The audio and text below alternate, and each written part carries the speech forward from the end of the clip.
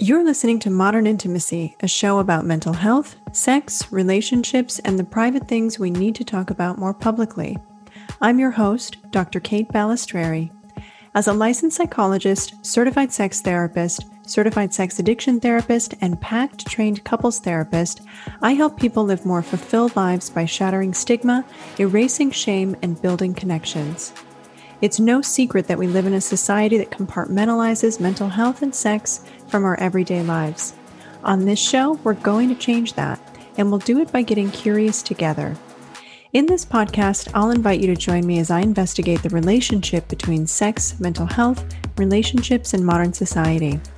In each episode, it's my goal to provide safe, smart, dimensional, and practical answers to those complex questions you've been wondering about. Head on over to modernintimacy.com/podcast for show notes and resources, or to submit a question or topic you'd like me to explore in future episodes, as well as to find all the links to follow us on your favorite podcast apps so you don't miss an episode. Don't forget to follow me on TikTok and Instagram at Dr. Kate Balistreri for daily tips on how to improve your mental health, sex, and relationships. Everyone has questions. You are not alone. On this show, I make information accessible because everyone deserves to have more integrated, healthy, and sexually satisfying relationships. Thanks for joining me. Let's get started. Tell me a little bit about yourself, your background, your area of specialty, and how you got into this work. Sure. So my name is Asia Sullivan. I'm a certified physician assistant, and I'm working in Los Angeles.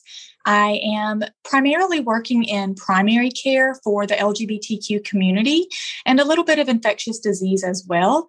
But primary care and preventative medicine is really kind of the bread and butter of what I do. I'm originally from Alabama, as you can probably tell, but I've been out in LA for about 2.5 years now. Oh, wow. And so kind of on a day-to-day, I take care of all kinds of stuff, annual physicals, and I do a lot of PrEP and HIV work, mental health, definitely, with primary care, we're kind of a first stop for folks who are experiencing some, issues with anxiety or depression. A little bit of sick stuff, broke your toe, sinus infection, a little bit of everything. Okay. Wow. That's amazing. How did you come to specialize in working with the LGBTQ community? So it's maybe not so much. Oh, my light went out. Maybe not. Well, actually, I would say that here in LA as well, it's a little bit of an underserved community, especially because, when we're in medical school and PA school and nursing school, there's not really that much focus on the community and the specific help needs of the community. I identify as lesbian, so I wanted to kind of serve my own community. And I got started in HIV work in undergrad. So I did a lot of HIV research and worked as a medical assistant in an HIV clinic. And, HIV and the gay community are inherently linked. And that's kind of how I fell into this role in primary care. Nice.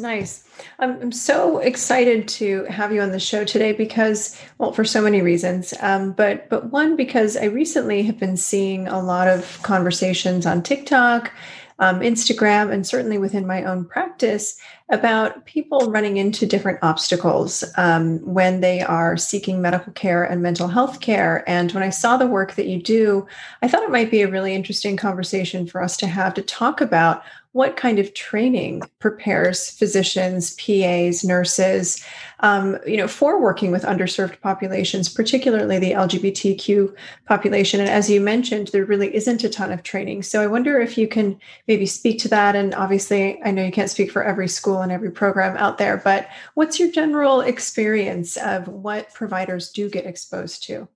Sure.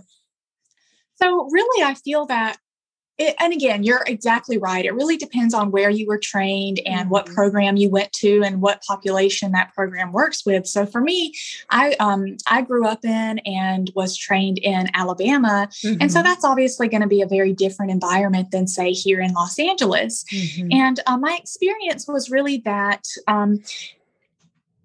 LGBTQ healthcare was focused from, most of the focus was placed on things like sexually transmitted infections and HIV and, condom use and those types of lifestyle modifications. But we really didn't talk more about what I feel is probably even more important, which is just really how to create an environment that is comfortable and that is welcoming to folks in the community. It's almost half the battle, really, for someone who identifies as LGBTQ plus to kind of walk in somewhere and know that they feel welcome, that the provider is competent. So that's probably even more of an important thing than the true, medicine and medications of it all. Right. And in terms of, especially for the trans community, that's something I don't know really if any programs are focusing on, the ins and outs of hormone therapy and how to initiate that conversation with your patients. So for me personally, everything I learned about that has been on the job from mentors and my supervising physicians. So those are areas I would like to see a bit more broad training in medical specialties. But again, it's kind of really the first part of the battle is just making sure that the patient feels included, feels welcome, and that you've created a safe space for them.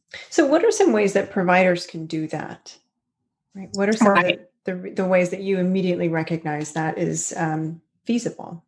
Right. It can be, small gestures, even I feel go a long way, like even for me, I remember in college, I would go and speak to professors after hours. And for example, some of them would have the little, rainbow safe zone sticker on their door. And so just these kind of like outward displays of, hey, we are an ally or we are a safe space for you. So there's different, ways to kind of publicly display that, even, whether it's on your website or, just putting in a byline somewhere that we are, LGBTQ plus friendly providers, just kind of making it outwardly known, and also doing some research on how best to formulate your intake form. So we found a lot of, we've had a lot of feedback on our intake forms. And one thing that we did, for example, was we had, male, female, trans as options, but now we know that there are so many different gender identities out there. And what we have done personally is left that space as a blank fill-in box. Oh, that's wonderful. Yeah. So you don't even have to kind of pick your box. And then, we kind of thought about having a box that said other, but that doesn't feel good, to a patient to have to immediately other yourself right out the door. Exactly. Just small gestures like that really go a long way. Putting in your documentation, what the patient prefers to be called, if it's not their legal name, what pronouns they prefer to use. When you're taking of course, in primary care, we want to take a detailed sexual history. So asking those questions in a way that is non-judgmental. And so those are kind of the easy things I would say that anybody can do. Right. What are some of the more challenging things for providers who, maybe haven't been in school for a while or who don't have access to, the kind of on-the-job training that might really equip them well for this, but they really want to be supportive allies in a safe space? Like, what are the more challenging things that they're going to bump into, and how might you think about, and brainstorm out loud how they can sort of bridge that gap? Sure. Especially for those who aren't getting hands-on kind of on-the-job training, and that may be hard to come by depending on, where you live and what type of specialty that you're working in. So I find a lot of it is really almost on the provider to kind of do some self-education. And there are a lot of resources out there. There's the Gay and Lesbian Medical Association. They're fantastic. They're always posting kind of up-to-date guidelines on, for example, how frequently should we screen for HIV and other STIs? One big part of LGBTQ healthcare is PrEP or PrEP and PEP services to prevent HIV infection. That's a big thing that really any provider can prescribe, and it's not complicated whatsoever.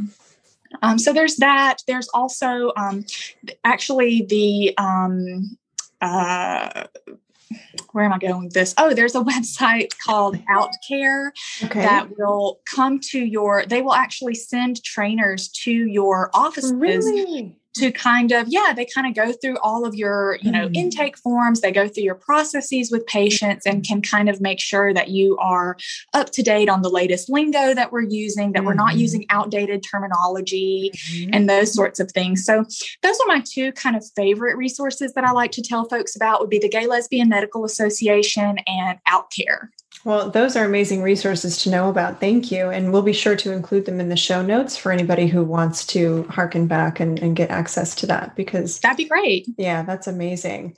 What are some of the experiences that you've heard from patients about how they have felt really sort of nurtured and enveloped in their medical process, whether their medical needs are related to sex or gender or not?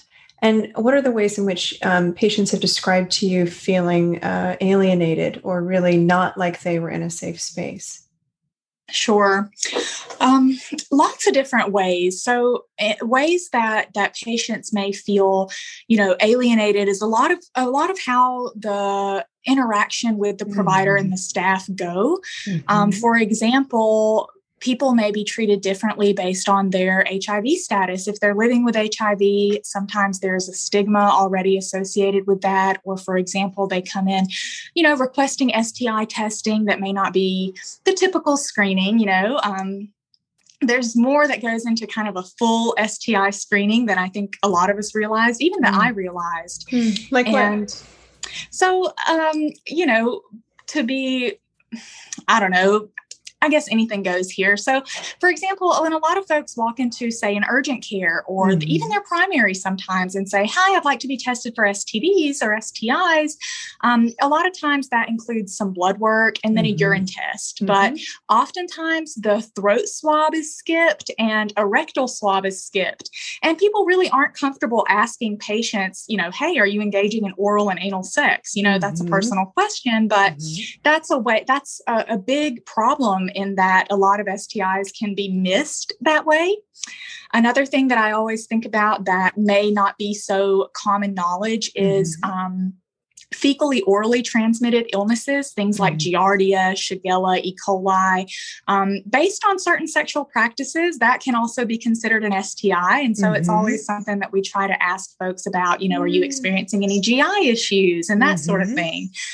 Because those are just kind of the things that fall to the wayside. A lot of times, if you identify as lesbian, you really aren't screened appropriately for STIs because there's a pervasive belief that, lesbians don't get STIs, which is not true. Not true at all. Yeah. Correct. Yeah. And so we kind of need to, I feel that providers should feel comfortable and, involved enough to kind of ask your patients more personal questions. And I've always found that the patients actually appreciate that because it could be that STIs go missed for a long time just because someone didn't feel comfortable enough to ask or didn't know to ask. Right. I really appreciate what you're saying right now, because one of the things that I think in the mental health field we could do better is talking about sex as in a detailed way. Even if you're not a sex therapist, and asking the same kinds of questions, because all of our behaviors and our thoughts around it, our experience of our own bodies, all of these things are connected. And I find that one of the things that can implicitly help people feel safe and nurtured or not is how comfortable their providers are with some of these very human conversations that need to be had. And if they can trust that you're not going to get squeamish and you're not going to feel weird about a conversation or judge them for what they may be doing. Yeah, then they can open up, and that gives them better medical care and better mental health care, which is really the goal. Absolutely. And I think it's good for patients' mental health, whether you're gay, straight, or, however you identify, to actually feel that you can talk to the provider about these more personal things and know that you're not going to be judged and that no one is feeling, as you said, squeamish by these, these activities that are far more common than people would think. Exactly. Okay. So what are some of the ways in which members of the LGBT community might be able to screen providers to figure out if they are a safe place, for example, when they're calling to set up an appointment, if they don't necessarily want to overtly ask the question? Yeah, that's a really good question. Nowadays, I feel that it's become more popular to kind of outwardly express that from an office. But again, I'm speaking kind of from a bubble here in Los Angeles. It's almost a necessity to kind of express that. But so many other places in the country, we know that's not the case. And so I guess it's really, unfortunately, on the patient to kind of do some research, maybe read some reviews or kind of skim through the social media. One question that I don't know if the question necessarily would out the person, but it might be worth asking, do you provide PrEP and PEP services? Do you provide hormone therapy for the trans community? And even if those things don't necessarily apply to you, if the answer to those questions is yes, you can kind of feel a little more comfortable that, this person is with it, that they're an inclusive provider. But yeah, it's not always obvious. And, not all patients want to call up and say, hey, are you comfortable seeing gay patients or whatever it may be? Right. So, doing a little research, but also I would encourage patients to not be afraid to ask that question directly because the response that you get will probably tell you everything you need to know. Yes. Amen. I mean, that is so true. Just being able to discern if somebody's voice and in their answer is receptive and open is going to give you a lot of information. Because even if they say yes, but there's a terseness in their voice or something like that. Or you hesitation, can kind of pick up on that vibe, because chances are if they are inclusive, the answer is going to be, oh yeah, absolutely. Come on in. Exactly. Yeah. I wonder if you know of any resources for people who maybe don't have providers nearby that are safe and inclusive, for ways that they can find people maybe a little bit more further away from them geographically, or even on a national scale, if there are any places where they can call for consultation or free advocacy. Absolutely. And I'm so glad that you asked, because there are, especially in the pandemic here recently, there are telehealth services popping up all over the place. And probably the most accessible and most well-known, I think they are operating in 30 of the 50 states right now, is Folks, Folx.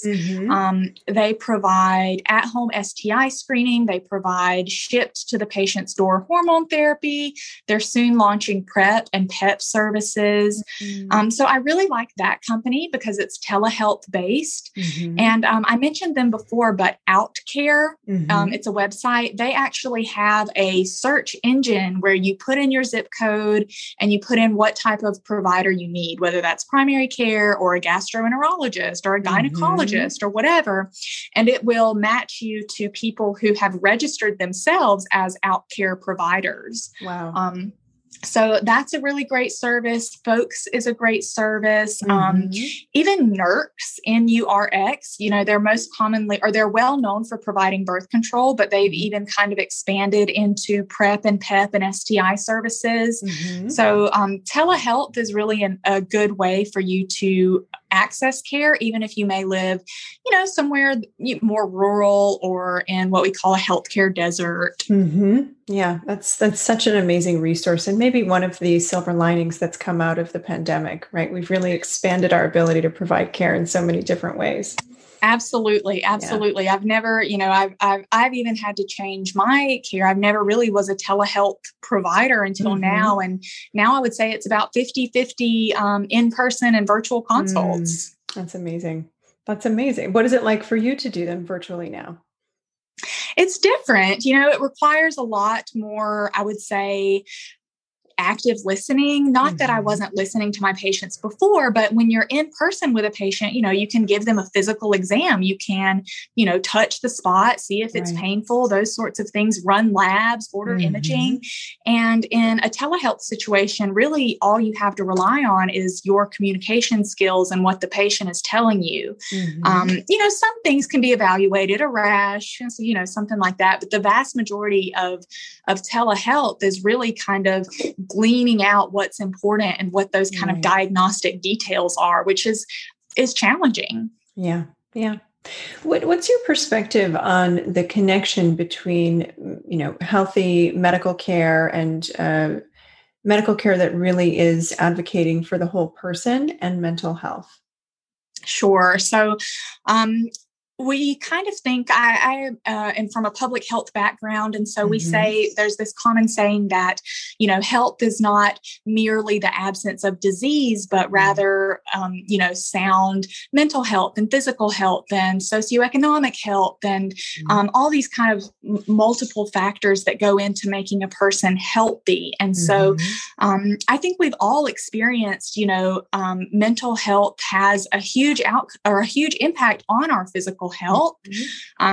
People talk about having nervous guts and you get heart palpitations and all those sorts of things, if you feel anxious. And we know that depression can make a person's perception of pain worse and those sorts of things. So the mind and the body, as we pretty much all know, are so intrinsically linked. And from a primary care perspective, I would say that they're equally as important. And, we're really having to take the person's entire situation into account. Not so much, do you prescribe the right medicine, but rather, is the patient open to the medicine? Can they afford the medicine? All of these multiple things that go into what makes a person healthy. And I feel that it probably stems from mental health. If the mental health is in a bad place, it's almost, the physical health becomes almost negligible, because they're not able to fully enjoy their life and live their life to the fullest.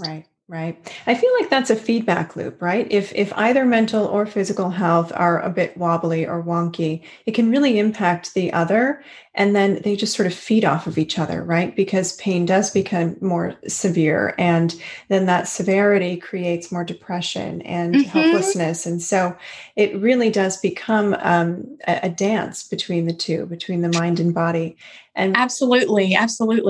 Yeah. And really kind of creating a space for any patient, regardless of who they are and where they're coming from and what their background might be, creating a space for them to be able to kind of fall apart in a way that's healthy and contained is really how I see the role of a provider, at least in the mental health field. Because when people know they've got a contained space where they can go and just say, okay, here are all my pieces and they hurt and I don't know what to do with them. Right. Then we now have the task of helping them kind of put themselves back together in a way that's really meaningful.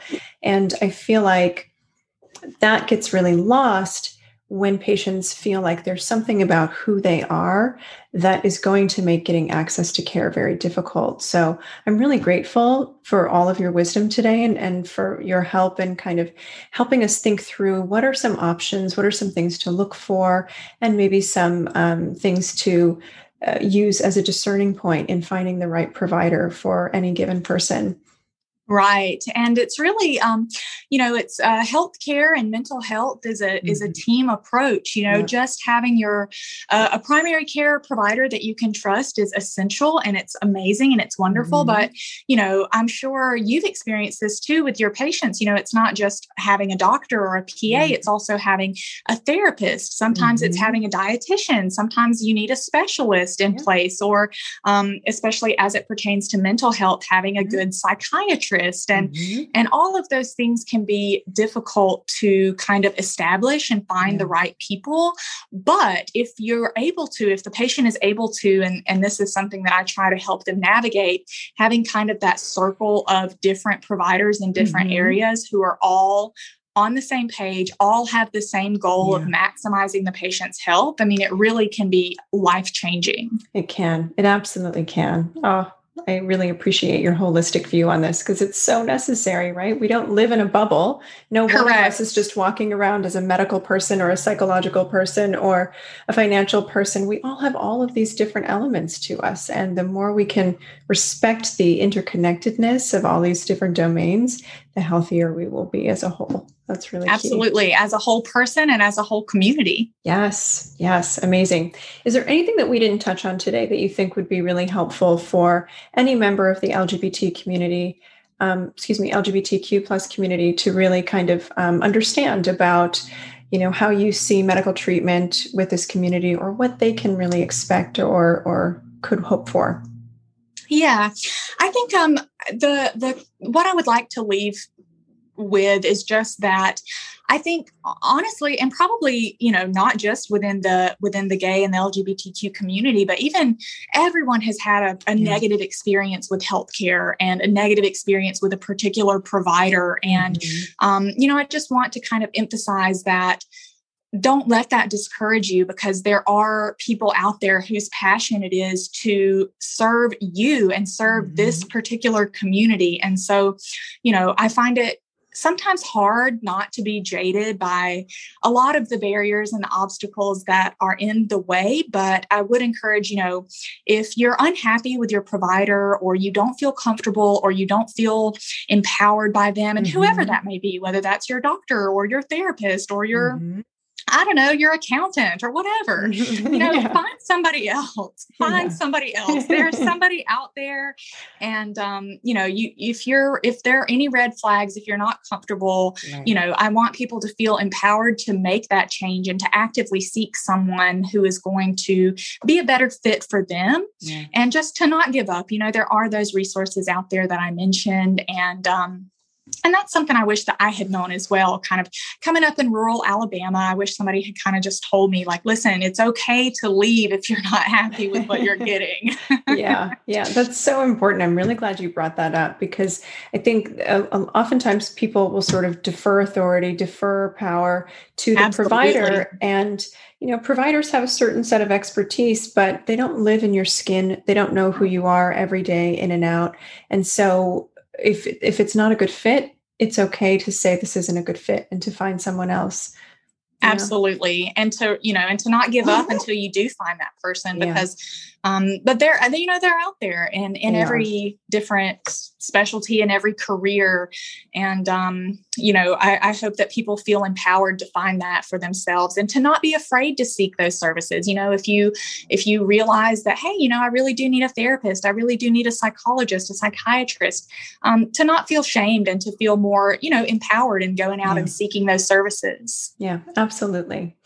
You have a right to care, right? You have a right to be a human. Exactly. Yeah. A right to good care, a right to competent care. Yes. Yeah.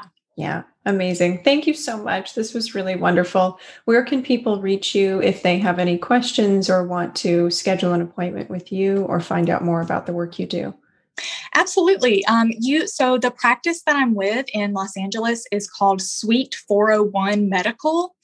And we're a group of a bunch of providers, and you can kind of, scroll through us. If it's me you'd like to see, I'm more than happy to see anyone. I see everyone, not just LGBTQ folks. I see plenty of straight heterosexual folks as well. So I encourage anyone who was inspired by this conversation, if you'd like to see me in person or over telehealth, I'm happy to do that. So suite401medical.com, you'll find us. And I'm also on Instagram at Couture in Clinic, all one word. So feel free to follow me, DM me. I always respond. So those would be the best ways to get in touch with me. Okay, great. Thank you so much. Thank you so much for having me. This was great. This was fun. Thank you for listening to this episode of Modern Intimacy. Follow our show on your favorite podcast app by going to modernintimacy.com/podcast. And while you're there, don't forget to enter in a question or a topic idea for future episodes. That's modernintimacy.com/podcast. This show is for educational and entertainment purposes only and is not a substitute for therapy or psychiatric care. Listening to this show or submitting questions or topic ideas does not constitute a therapeutic or professional relationship with Dr. Kate Balistreri or any providers that work at Modern Intimacy. If you're having a medical or psychiatric emergency, please call 911 or go to your nearest emergency room. All opinions expressed by guests on this show are those of the guests only and are not necessarily indicative of those opinions held by Dr. Kate Balistreri or staff at Modern Intimacy. Thank you for listening to today's show. For more episode information and helpful tips, visit modernintimacy.com or follow us on Instagram at @themodernintimacy or follow Dr. Kate on Instagram and TikTok at Dr. Kate Balistreri. See you next week.